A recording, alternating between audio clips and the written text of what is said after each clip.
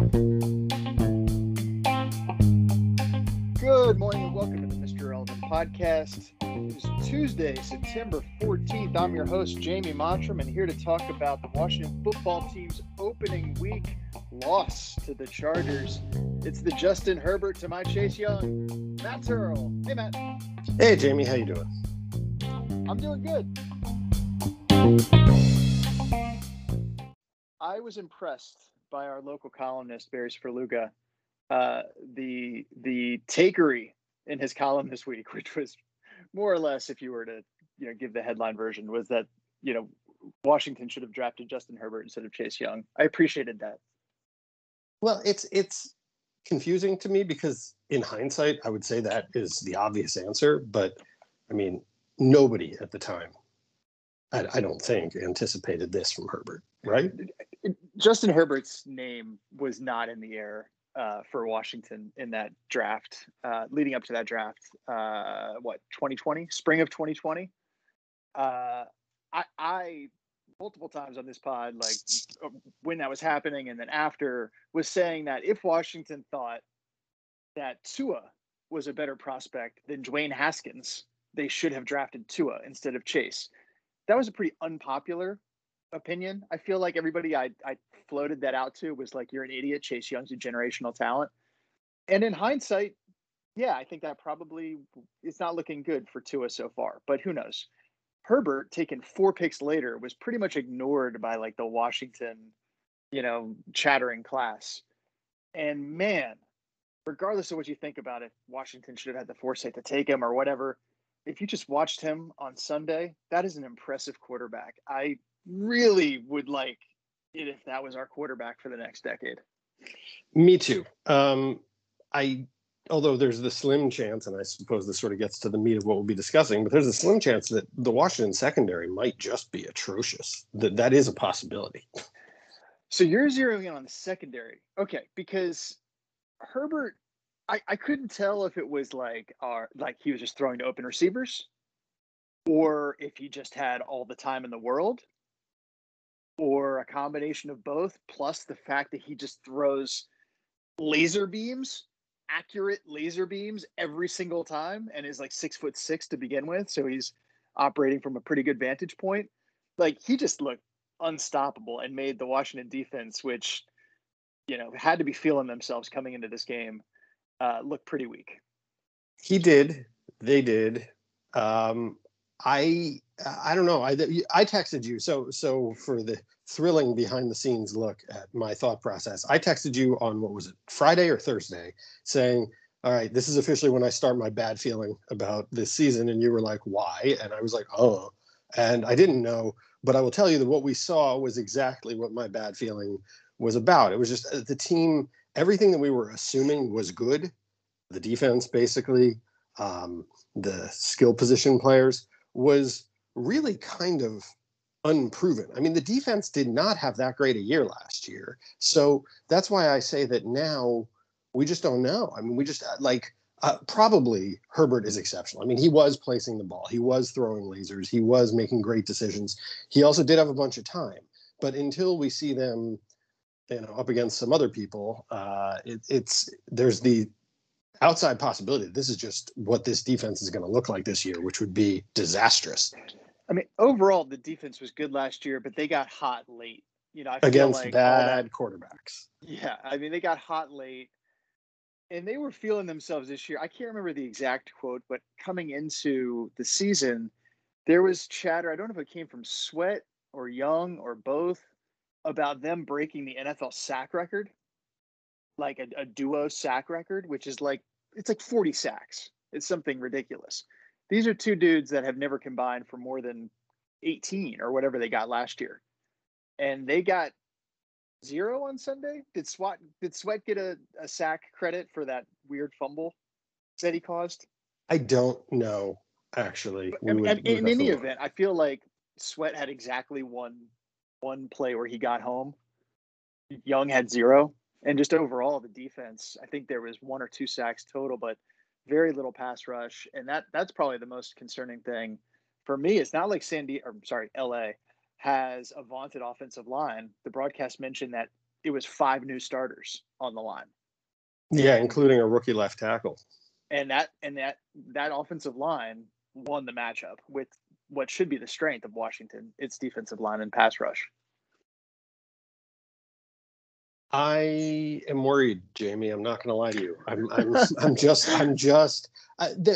I keep coming back to. I keep turning over my head. I'm actually really glad they have a Thursday game this week, because I think if I had to just sit with this till Sunday, I'd be really annoyed. But there's a chance that LA is in the top 2 or 3 in the AFC, in which case keeping it close, not getting totally demolished, would be a small victory. But what really frustrates me is that this is the same conversation we have every year. Every year after the opener, we have. Well, that's why it's so comfortable. That's why I enjoy this so much. I'm so tired of it, man. It's like Thanksgiving, it's just comfort. Huh. Well, I mean, I guess. Sort of to the point about it wasn't all bad. The Chargers are at least average, maybe good team, and this game could have gone either way. I mean, it felt like Washington got its ass kicked, but it was a 20-16 final. They were winning. They definitely won the middle third of the game when everything seemed to be going right there for a fleeting moment leading up to the Antonio Gibson fumble. So not all bad. This is not a game that everyone was expecting Washington to win, although I think some pregame shows were heavily picking them. They were favored by 1 point going in, last I saw. And week 1, weird shit happens. I think underdogs were 9-7 or something like that in week 1. So, yeah. It was just it was just a disappointing and discouraging game, but the end result was not necessarily far off from what you'd expect. I just don't know. I'm looking at your rundown here, and I shake my head at everything, every single thing. It just, I don't know, man. We came into the season hoping for something approaching normalcy, and something, in other words, a little different from what we usually get. And instead, I don't know, we get Thanksgiving comfort food again.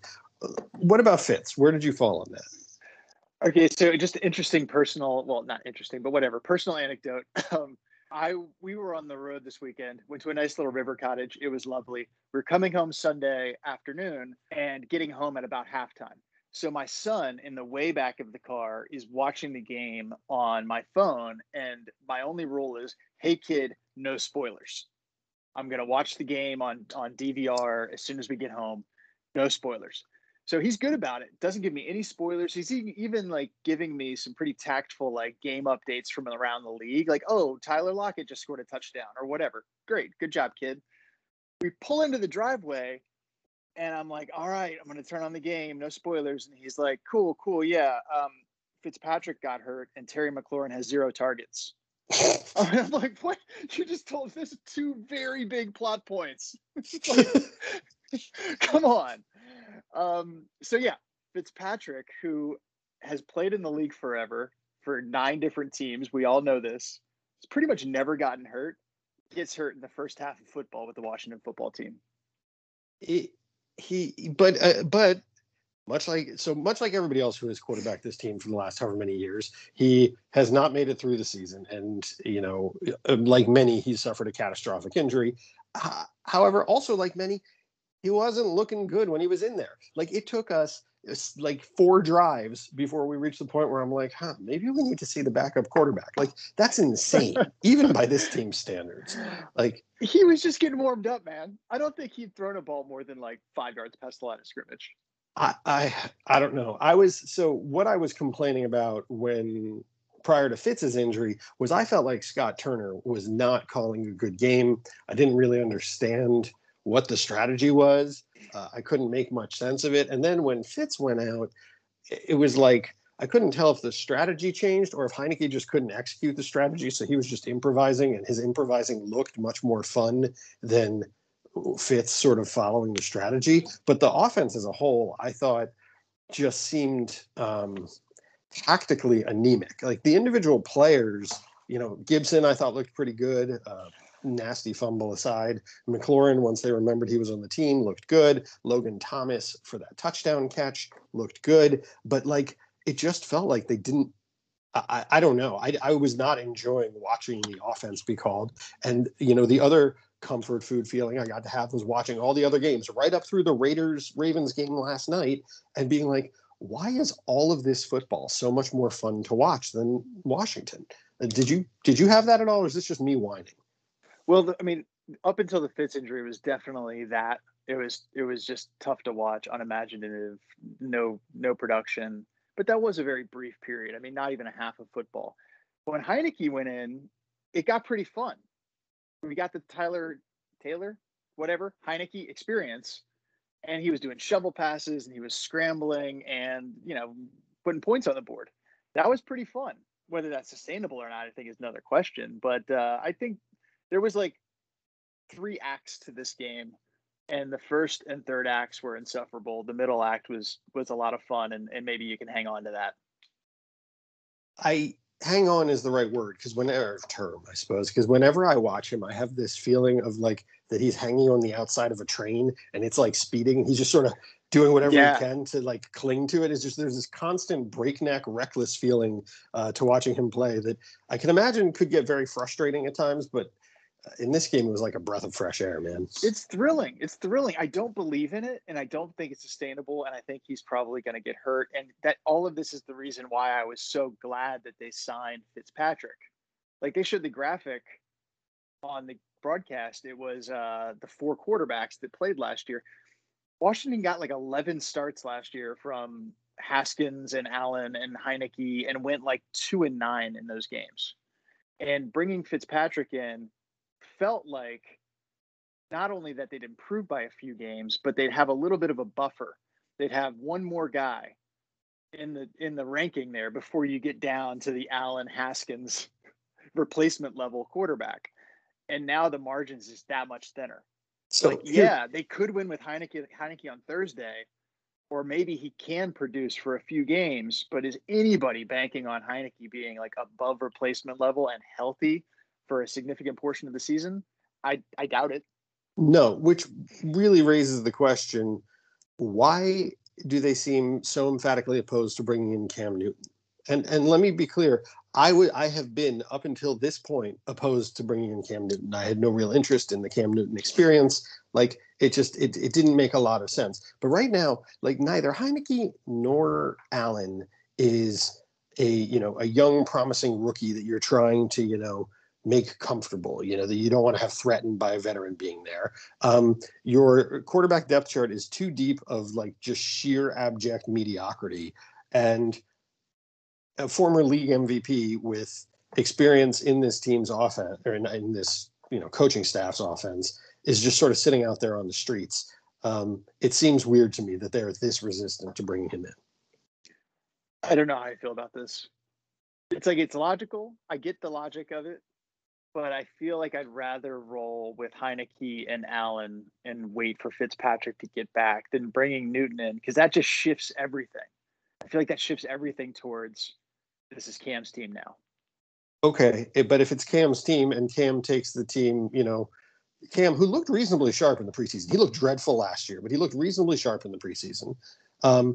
And there's no, I don't believe. I think the best case with Heinicke is that he's a fun stopgap measure, even if he doesn't get injured. I don't believe that he's going to turn into a long-term starting prospect. So if it's just a space filler for the rest of the year anyway, why not try somebody who's actually above replacement level? Could we break the glass on Cam when Heinicke gets hurt? Can we just wait for that? Yeah, I mean, I'm comfortable with that. That's fine. Except that I'd rather give the ball to Heinicke right now than Cam. So like, bringing in Cam disrupts that in a way that I'm not hoping for. But yeah, I think you're in a position where you are looking at unexpected solutions. One of my favorite tweets of the week or whatever was when Fitzpatrick went down, RG3 posted a highlight of his as a the 76-yard run for the Redskins back in the day, and the caption was just "Make the call." I love it. I don't want them to make the call, but I love that he posted that. I mean, I've been staring at it, and then he had a little bit of a back and forth with PFT commenter after that. I don't know if you saw. I did not see that. It was I forget what I think PFT commenter said something to the effect of like, "Bring him home," and RG3 came back with like, "We live in crazy times," or "What a wonderful world," or something to that effect. That's the gist of the conversation. And so I'm like, he's joking, right? Like this is comedy. This isn't him actually expecting to be brought back, is it? What do you think? I thought, I'm not really on the RG3 beat these days, but I thought he had made the full transition to media guy. I thought that was, and also like promising media career guy. So I think he should probably just stick with that. Yeah, I mean, and also he looked dreadful when he had a chance last year. Yeah, it hasn't looked good for him in a long time. I think actually since 2012, maybe was the last time. Anything else on the quarterback situation? No. it's just so frustrating. Sticking with the offense and frustration, I don't know how you don't target McLaurin for a whole half, but then it was like they couldn't stop targeting McLaurin. They threw to him like 4 straight times, including that like miraculous catch on the sideline.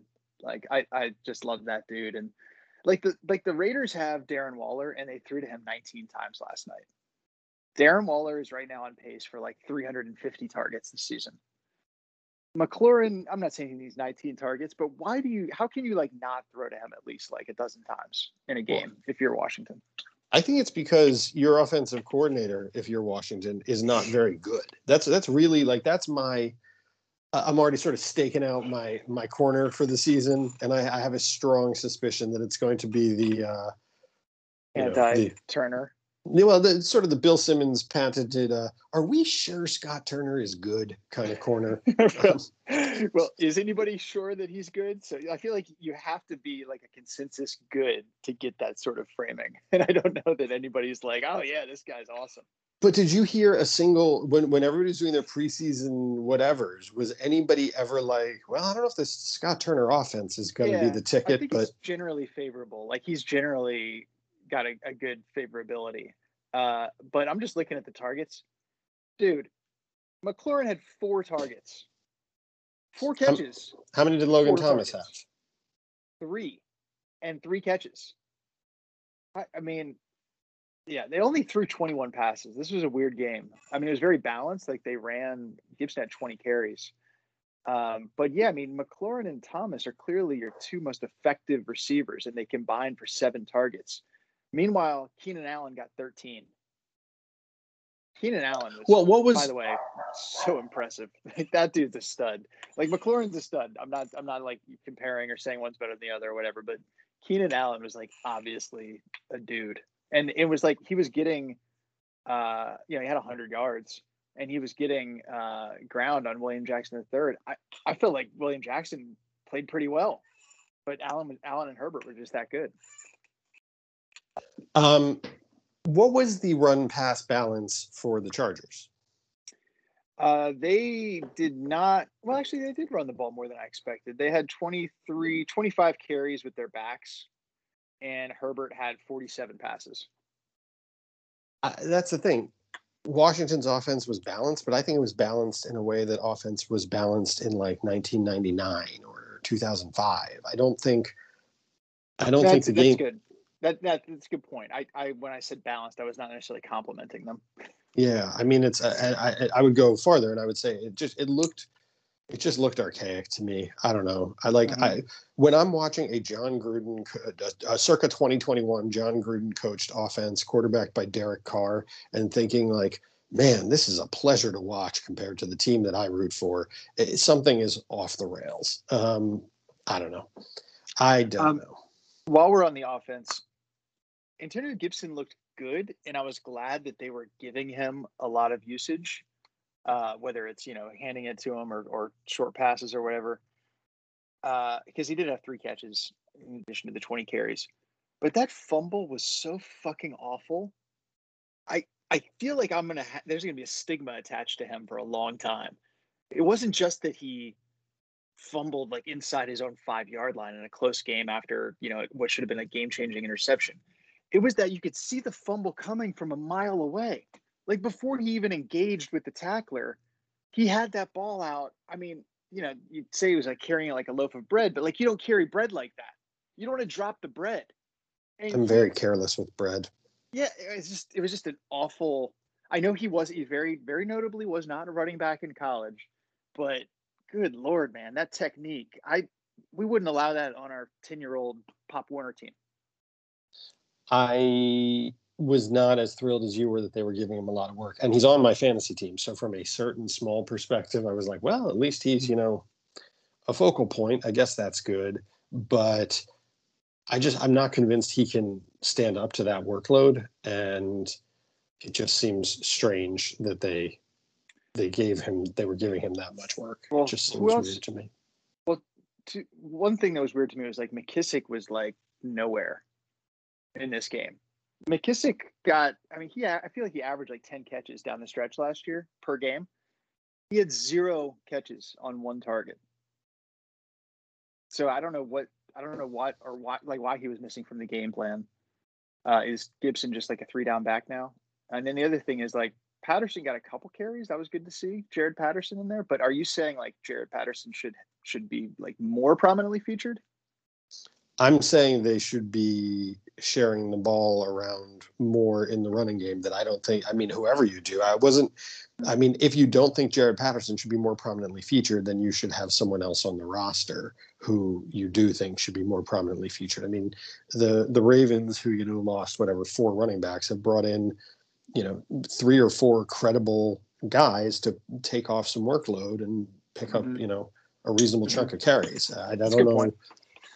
It's like I'm really of two minds here. The fantasy football fan in me is 100% like, yes, 3-down backs are awesome. It's great, lock him in for 10 to 15 points a game floor. But the Washington football watcher in me is like, that's not going to last the whole season. And then you've got Jared Patterson as your starting back. Mm-hmm. Which would probably, honestly, with running backs, I feel like that would be fine. but anyways. The fumble was bad about it. Do we want to talk any more about the defense? Do you have any more observations? Well, everybody sort of called out, what's his name? Benjamin St-Juste, who was being picked on. But again, I couldn't tell if it was that he had a really bad game or if it's just that Herbert was that good. But it was not an auspicious beginning really for anybody on this team. I felt the same way about St-Juste. And William Jackson, like I thought Jackson looked good. I didn't think St-Juste looked bad. It's just like Herbert had time and he has good receivers and he just has a laser rocket arm. He puts it right on the numbers. I swear to God, every ball was like waist high to chest high, like not even in the catch radius, but like right, like basically hitting them in the chest, in the spot or direction where they were going. So like at best, the defensive back was going to get like a hand on it, maybe.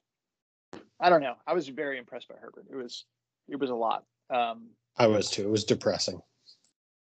The play that was ruled a fumble out of the end zone. Is that the worst call you've ever seen in your life? I don't know if it was the worst, but it was certainly one of the weirdest. Like that was just baffling. It's one of those things where when you see a play and none of the players on the team, either team, appear to be like considering the possibility that it's a live ball or that that whatever is happening is happening. It's always weird to me when the officials are like, no, wait, here's what actually happened there. It was super strange. And watching the replays, in the announcing team and the whatever rules official that they throw to from the broadcast, everyone seemed to be in agreement like that was not a fumble. Herbert was on like, I don't know, the 10-yard line. He threw it out of the back of the end zone. Like, I don't understand. It wasn't like the ball came free and then he just like batted it or whatever. Like he was throwing the ball and his arm got hit and it went like 20 yards forward. It was just inexplicable to me. I could not. I feel like all NFL rules are called into question. If they weren't before, I now feel zero confidence that I understand the rule book. Which is yet another normal outcome of watching the season opening Washington football games. It's just like, yep, here we go. I don't even trust football anymore.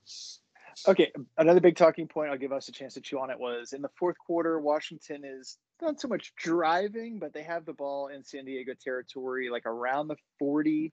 They're down 4 points, and it's 4th and 7. They punt. I thought it was the right call. The broadcast Did you really? critical. And I saw a lot of other people were critical. But yeah. Huh. I did not. I feel like I've just seen too many games, especially with this team, especially when the defense is doing what they were doing this game, which, you could charitably call bending and not breaking. But bending in a clock killing situation is just as bad as breaking. Yeah. I just didn't see. And if the argument is, well, our defense is our strength and we want to trust them, well, fine, take another offensive shot and then trust your defense. And if you give them a shorter field, it means they're going to have the ball for less time if they do drive it down on you, and you might get it back again. Giving them more space to work and to eat yards and, eat clock in 7-yard chunks or whatever. It was, I don't know. I don't know. I mean, post decision, the outcome was shitty. Well, no doubt about that. I mean, the Chargers drove down the field, but okay, it was a pretty good punt that should have been inside the 10, but a penalty on the punt unit on Cheeseman, I think, basically puts them out near the 20. So the whole exchange only gained you 20 yards of field. That sucks. Then you've got LA, they haven't gone anywhere with the ball, and it's 3rd and 16, 3rd and 17, and they get it to a wide open Keenan Allen. How does that even happen?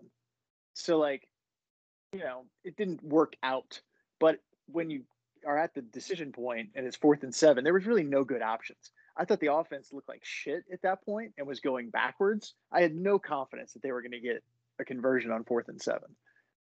So I don't know. They could have gone for it. I didn't mind that they punted it. Just a shitty outcome. Yeah, well, the outcome was undeniably horrible, but I don't know. I rarely agree with that, and I certainly didn't agree with it here. And it's always fun when the outcome and the and my inclinations are aligned. Well, you were right on this one. Yeah. One other thing on the rundown, I didn't really dive into this one. I just saw the video of all the water pouring out onto the seats in FedEx, and I don't know if it was people were it's a sewage leak, or I guess the excuse was it was rainwater that had been trapped. So what the fuck was that?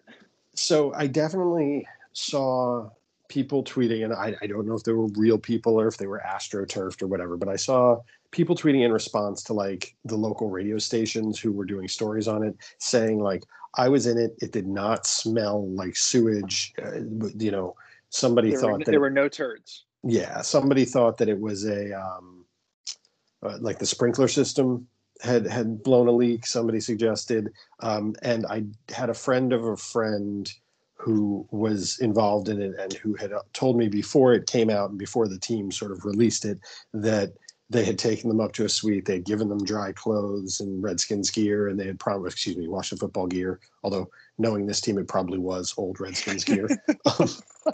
And they and Tanya Snyder came out and apologized to them personally and told them they could all use suites in the future so the team did what they had to make it right. And if it was any other organization out of the 31 others in the league, maybe 29 out of the 31 other teams in the league, you'd be stuff happens, and at least they handled it correctly. But because it's Washington, if it had been the Browns, if it had been one or two, the Jets, you're yep, that's about right. That's exactly what you expect.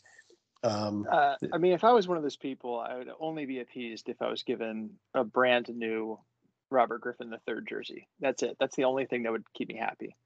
That or Albert Hainsworth. I'd be listen, you can keep the clothes and you can keep the suite, but could you please just improve the play calling? That's all I ask. You accidentally dumped sewage on me, so if you could just give me something watchable for my eyes, that would be great. what was the game situation? Was this pregame that this happened? No, I think it was in the first quarter. I don't know. I definitely started seeing it pretty early in the game, first or second quarter, on Twitter. Yeah. I don't know, but it was. It's not just the team; it's also like the venue. Like everybody thinks that place is a dump. Well, that's because the place is a dump. I mean, Yeah. it's in everybody's defense, it is a genuinely terrible stadium, and to be honest, has been since before Dan Snyder got here. It's just a bad stadium. Do you have any other observations from this game? I feel like I did, but I can't think of them. What do you need to, I guess, sort of transitioning forward, what do you need to see on Thursday to just not be just devastated? A win. Like they just need, if they start 0-2 with the loss, 2 losses at home to an average to good team and a bad to average team, they're 0-2 with their quarterback hurt. Like that just starts to feel like you are on the precipice of not feel like, but we're on the precipice of another really bad season. So I really want to win. I don't know that it's a must win, but it's like a must win to keep me from feeling shitty about Washington for a week and a half. Oh, I think it's a must win. And more to the point, I don't think they can.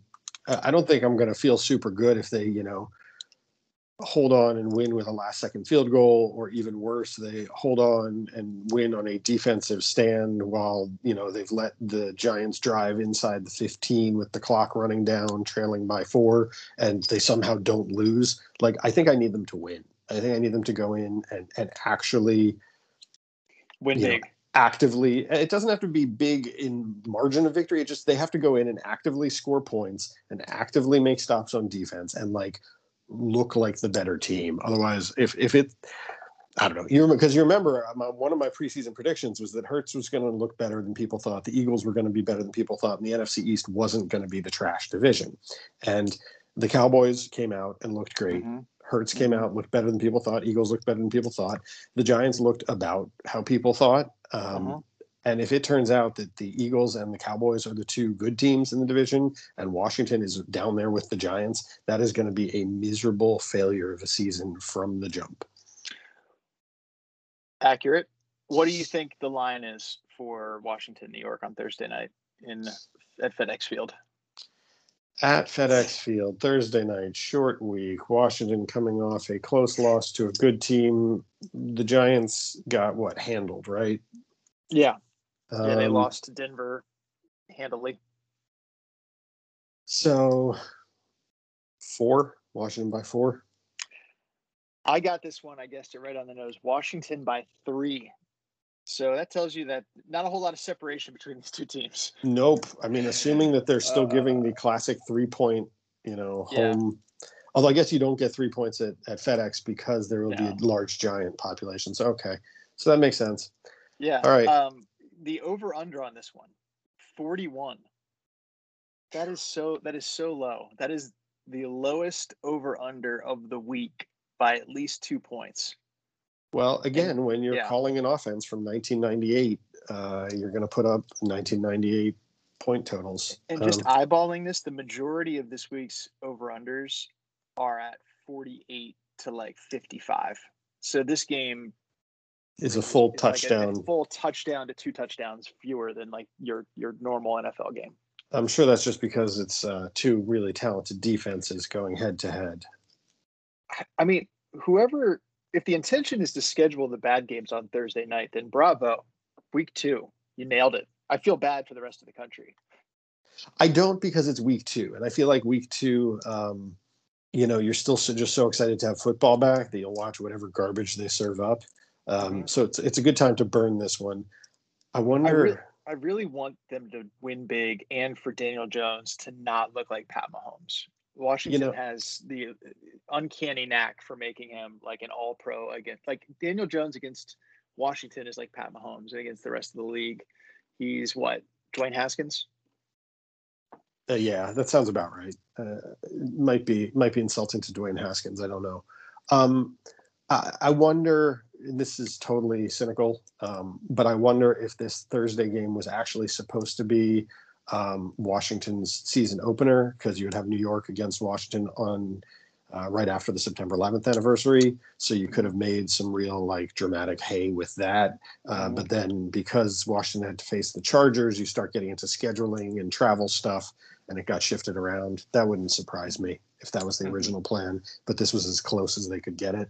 I don't know. I'm speculating for no good reason. But I don't know. I'm excited, but I'm now, unlike this game where theoretically I was excited and really looking forward to it, now I'm in that sort of, excitement heavily tinged with dread for if it goes wrong.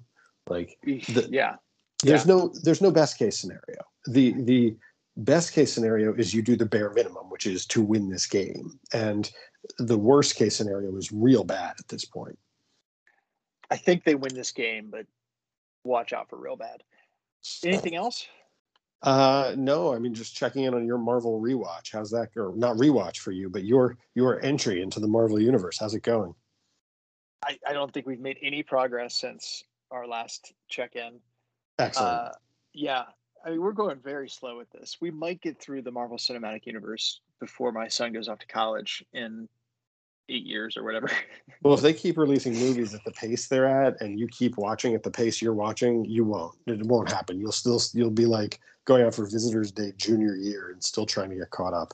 Well, I feel I just want something to talk to people about. I mean, this stuff comes up, and I'm like, I don't know what you're talking about. And so the thing I am also, this is not the Marvel thing I'm doing with my son. This is more of a solo mission. Is I got HBO Max for free for a while, like 3 months. So I'm catching up. We had canceled HBO after Game of Thrones. I'm catching up on everything. I put it out on Twitter, like, what should I watch? And just based on results and like my own tastes, I chose Mayor of Easttown, #1, and Succession, #2, and really only went in that order because Mayor is only 7 episodes. So I could knock that out and then transition into Succession. But I'm excited to catch up on everything that's happened on HBO the last couple of years. Yeah, I still haven't watched Succession either. I think we were tweeting about this a little bit. I'm having my classic contrarian, like, God, I'm so sick of everybody liking it so much that I'm not even gonna engage. But maybe I should get over that. I think I saw all of season 1 because it was like airing. It was like had already started when we had HBO. Really enjoyed season 1. I mean, it's basically like, if you're interested, not just in this, it's like a good story, but also if you're interested in like the modern kind of media world, there's an additional layer of interest, because it's got like all of these kind of like Fox News and like BuzzFeed type dynamics happening, at least in season 1. I don't know where it really goes from there, but you've got this like, family story, super elite New York family, plus all this like media intrigue. I really enjoyed season 1, so looking forward to the rest of Succession. Here's my question about it: is it like brisk and watchable, or is it like intense and draining to watch? It's super fun. Okay. Like, they make it very fun. Like it's a little bit hammy. Like, all the characters are like turned all the way up. Like, whatever their personalities are, they're like on 10 at all times. And you've got, some comic relief in there. It's a very like easy breezy watch. In fact, I was surprised the critical reception and like critical acclaim has seemed to have been so, positive, because it feels a little trashy. Interesting. Well, that's makes it much more exciting, because everything I had heard made it feel like it was going to be sort of ponderous and I don't know.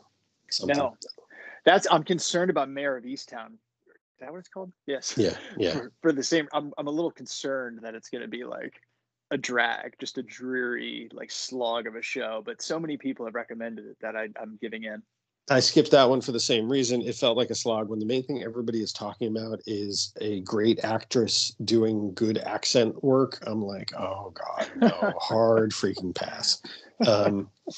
So yeah. My current rewatch is I am trying to rewatch all of the Wachowskis movies before the new Matrix sequel comes out in December.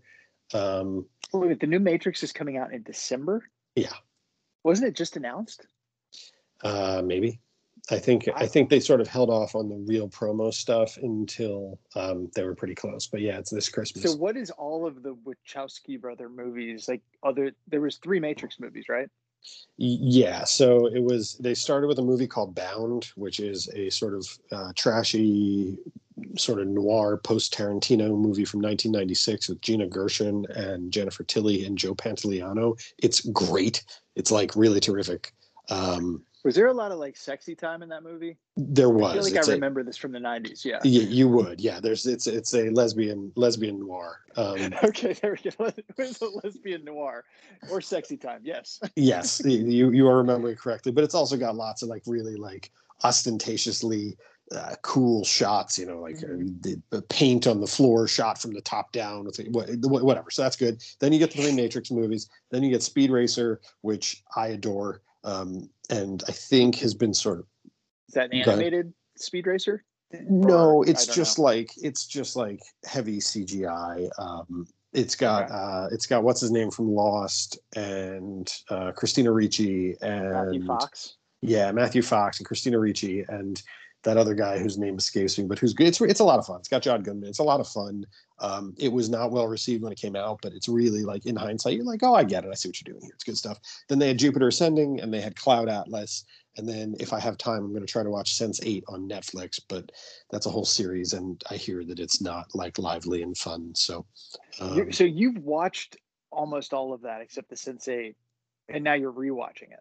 Yeah, well, part of the reason I'm rewatching, and part of the reason I think they're so fascinating is because, when they made the movies, they were billed as the Wachowski brothers, and they were thought of as like pretty like not bro-ish, but like geeky guy, like male movies and male movie makers. So the fact that they have both transitioned and now are the Wachowski sisters, and then you go back and you realize like all these movies are about like identity and the inside not connecting with the outside and stuff like that, and you're like, there's actually some much more interesting stuff here than we realized at the time. So more so than anything else you rewatch, there's been enough significant change to make it worthwhile. So, but yeah, it's a rewatch. Okay, I had zero awareness of the Wachowski brothers becoming the Wachowski sisters, and both of them in transition. That's pretty wild. Yeah, it's pretty weird. I don't remember what order they came in. The first one came out around 2008 when Speed Racer was released, and she sort of publicly announced it, and then the second one was outed prior to when she was ready, like few years later, 5 or 6 years later, and so just the whole thing is just very weird, like that, the way it, whatever. The Matrix 4, is that what we're calling it? Yes. Matrix Resurrections, I believe, is what its actual name is, but yes. I mean, is Keanu in it? Yes, Keanu is in it. They just released the first trailer. Keanu has his full like John Wick beard and hair. What's her name? Carrie-Anne Moss is in it. It looks like the guy from Watchmen, the husband, Yahya Abdul-Mahi, whatever his name is, that guy from Watchmen is in it in what looks like either the Lawrence Fishburne role or a thinly veiled replacement for it. There's some other people in it. I don't know. It looks good. It's only one of the sisters though. Their names are Lily and Lana Wachowski now, and I cannot remember which one of the 2 4-letter L names it is who is involved and which one is not. But it's only one of them who's doing it. Look, man, I just need to know if Keanu is in it. Keanu is in it. He is in it. He is back, and he is going full Keanu. Whoa. There's a shot in the trailer of him in a bathtub with a rubber ducky on his head that is just like priceless. It's just great. Good stuff. All right, good. Where would I be without you? I was only vaguely aware that there was another Matrix movie happening, let alone that it was coming out in 3 months and Keanu's in it. Excellent. And that the directors were now totally different people from who they were 20 years ago. Yeah, I'm not up on current events. All right. Anything else? We good? No, you want to talk about the Met Gala? You have any favorite looks from the Met Gala? There's a lot of that on my Twitter, on my timeline last night. I was like, what's happening? Me too. And I'm trying to like, there's a lot of it using like very specific like lots of like so and so understood the assignment and whatnot. Like, and I'm like, I just, this is not my world. I'm so glad you said understood the assignment. I feel like that is the like slang phrase du jour that I've already made a rule that I will never use. Yep, 100%. I had this, and last night was the moment where I was like, well, never mind. Never saying this again. Yeah, like I don't have an actual list. I should write this down, but like I will never say something like, "Oh, Matt understood the assignment." Totally. Well, we'll be saying it, but we'll be saying it ironically. You'll have like a picture of like Taylor Heineke upside down without his helmet slamming into the ground. Be like, Taylor Heineke understood the assignment. Yeah, there's just something very like, what's up, fellow youths, about the whole understood the assignment. I feel like a lot of brands, they're already doing it, but you'll see a lot of brands using that phrase. Yes, the Popeyes chicken sandwich understood the assignment. Okay, I think that's it for real. I will talk to you after the Giants game. Hopefully not drowning in sorrow. Yeah, hopefully not. So that our many, many listeners know, do we think we're going to target a Friday podcast? Yeah. Sure. We got to get the content out while it's fresh. That's right. Let's farm that content before it spoils on the vine. All right, buddy. Talk to you then. Talk to you later. Bye. All right.